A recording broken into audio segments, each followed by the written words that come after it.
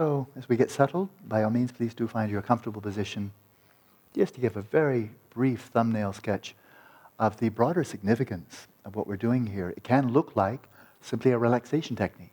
That would be good in and of itself. There are a lot of good relaxation techniques. But this is just the starting of the engine of something that I think has really enormous import, significance for one's own personal well-being, one's unfolding, spiritual awakening, the realization of genuine happiness. But also, it's just utterly clear to me that if we human beings, if we are to really fathom the nature of the mind, the potentials of minds, the origins, nature, and potentials of consciousness, the nature of genuine happiness and its true causes, the nature of genuine unhappiness, which is not, again, in response to unpleasant stimuli, that kind of existential unhappiness, where you're sitting in your room and you just feel ill at ease, and you can't point to anything or anybody outside. You just know something's not right. And that I think we should all be immensely grateful for that feeling of being ill at ease.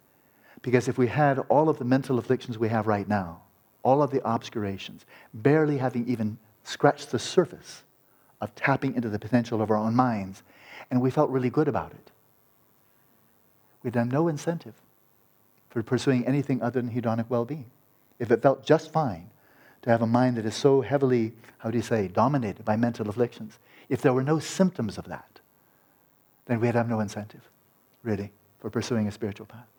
So for that sense of dukha, that subtle, existential, underlying sense of unease, of dissatisfaction, of malaise, of restlessness, a feeling of a lack of fulfillment, that's actually one of our most precious commodities.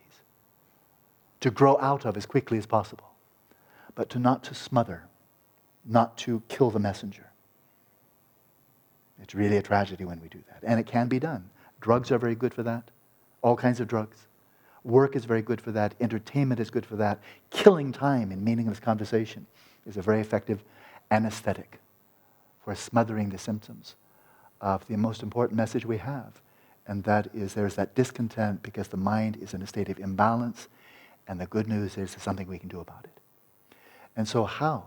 What is the most rational, reasonable, empirically valuable way to investigate the nature of the mind, its potentials and everything else, is the only means of actually observing mental phenomena directly, and that's first person. For all the glories of modern technology, and I deeply appreciate it, in neuroscience, physics, and so forth and so on, fantastic technology. I love it. I love my iPhone, But for all of that, everything we experience subjectively is invisible to every instrument of technology. Absolutely off the monitor, invisible. And it looks like it will be for the foreseeable future. But that doesn't mean it's invisible. It is visible through introspection, through directly observing our own mental events, states of consciousness, and so forth. And to do that, and of course, people have been doing this for millennia. And that is introspecting, looking at our own thoughts or emotions, getting in touch with our feelings and so forth. There's nothing new in that. But where it's been left in the West, since kind of the decline of contemplative inquiry in the West, especially from the 16th century on, this whole theme of introspection, of introspective inquiry, has been absolutely locked into the box of folk psychology. That is, just like folk astronomy is called astrology. It's called stargazing, which is very fun. It's pleasant. You can look at the stars and see all 3,000 of them. And that's it. That's all you get with the naked eye is 3,000 stars with a few planets sprinkled in there. It was the technology that broadened that out, being able to observe 100 billion galaxies. And that's within four centuries. And it was less than a century ago that in modern astronomy, it was assumed that we were the only galaxy in town. And it was Hubble, about 90 years ago, that discovered, there are two, the Andromeda galaxy. Whoops, there are 3 or 4. In the 1920s, there were 3 or 4 or 5 galaxies that were known, and now it's 100 billion. And now we know that there are exoplanets, and probably as many exoplanets, that is planets around other stars, as there are stars themselves. So 100 billion times maybe 100 billion planets, the world got a lot larger. And this is because we have the appropriate technology for moving beyond folk astronomy to a true science of astronomy. So we have learned a lot about outer space and the magnificence of it, the awesome beauty of it.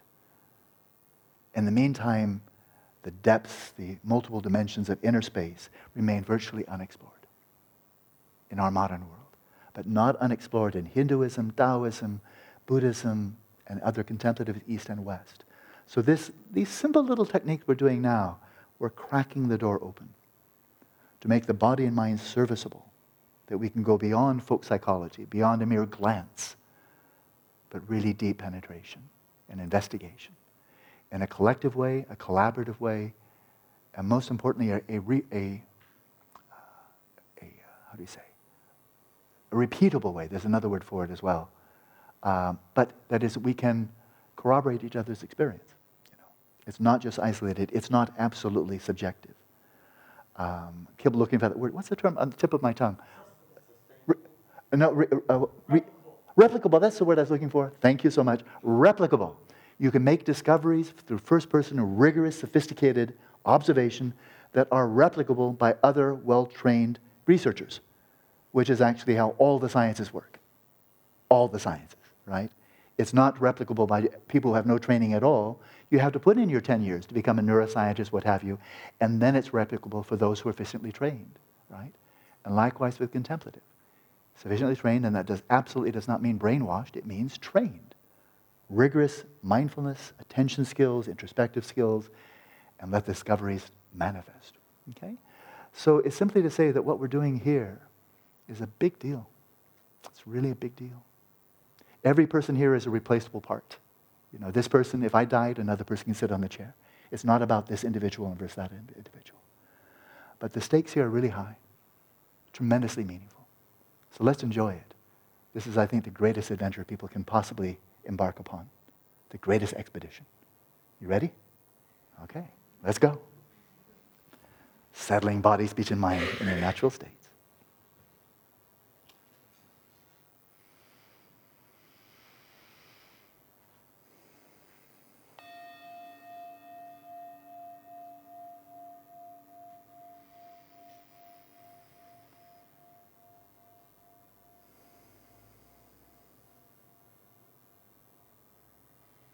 And of course, the body and mind are profoundly intertwined, entangled. They are part, for the time being, of one integrated system. Our mental states of consciousness, are clearly arising independence upon the body. As long as we're embodied, there's no doubt that that is true. So therefore, in order to refine the mind, to develop our attention skills, metacognitive skills, and so forth, we work from the ground up. We begin by settling the body in this natural state of dynamic equilibrium that is relaxed, still, and vigilant.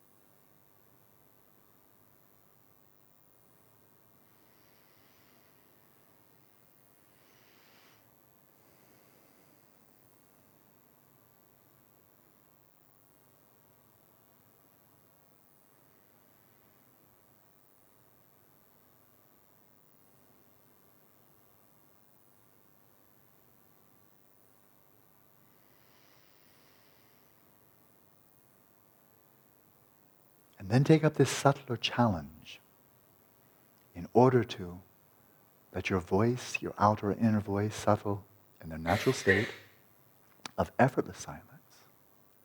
Take up the subtle challenge of allowing your respiration to settle in its natural rhythm, which will vary from one breath to another. We're not trying to have it conform to some preconceived idea of how the breathing should flow, but rather let it flow of its own natural accord, striking its own balance, healing and balancing the body as a whole, and the the energy system or the nervous system in the process.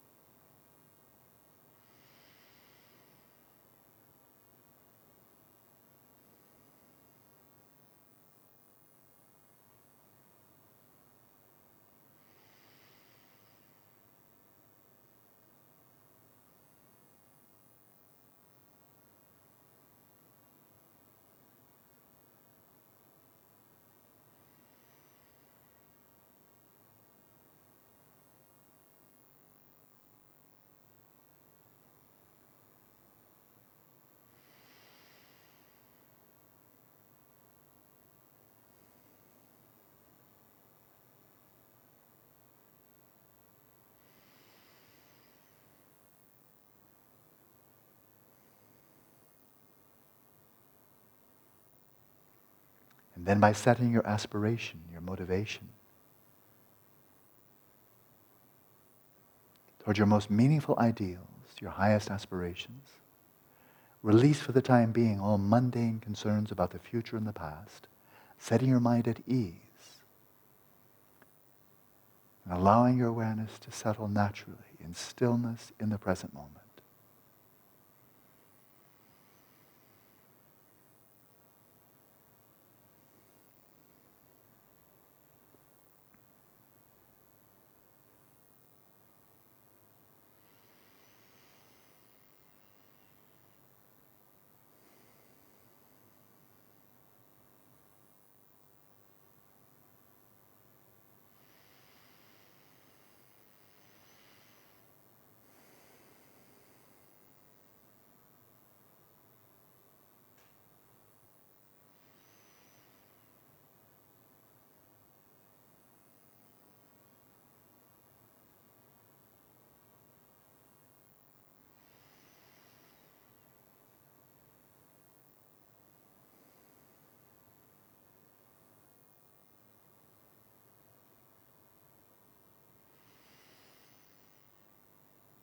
And let the natural clarity of your awareness illuminate the space of the body, right down to the ground, to the sensations representing the earth element, those sensations of firmness and solidity, most evident where your body is in contact with the ground.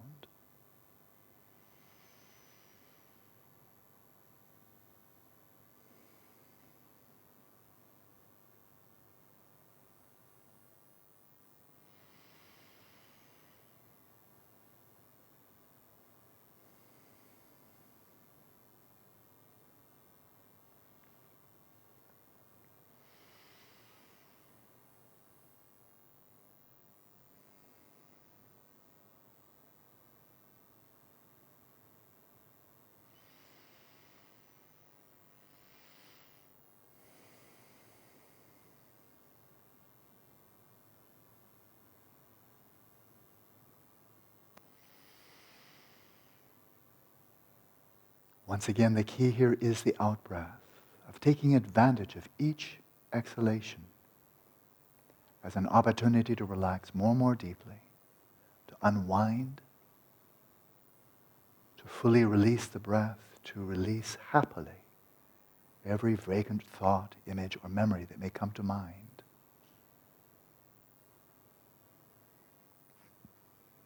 This is an ongoing process of release of the body, of the breath, of thoughts, so that you can naturally settle in a state of quiet, of calm, and of clarity.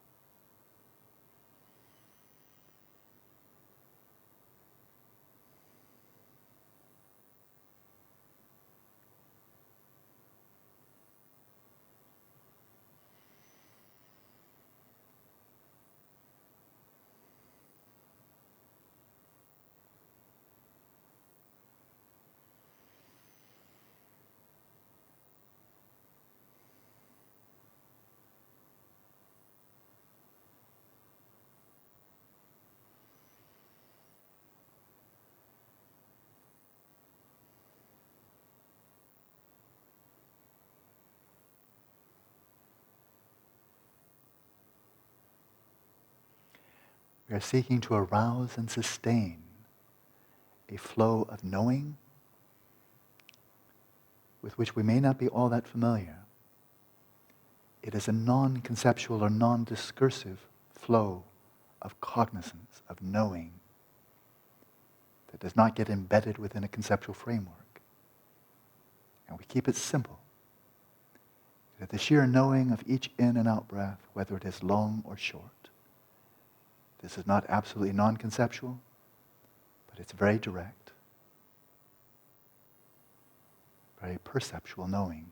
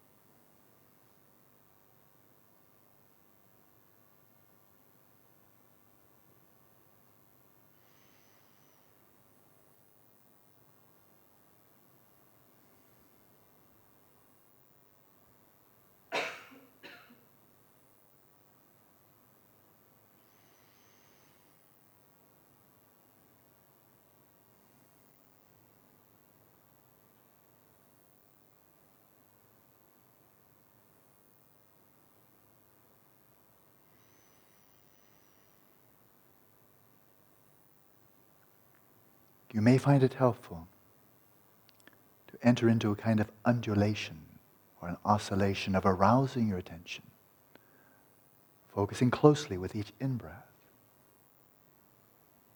and then relaxing deeply with every out-breath. With each arousal of attention, you naturally remedy the attentional imbalance of laxity and dullness. And with each release, with the out-breath, you naturally remedy the other imbalance of excitation, agitation, or attentional hyperactivity. So with each in and out breath, gradually, gently, balance your attention.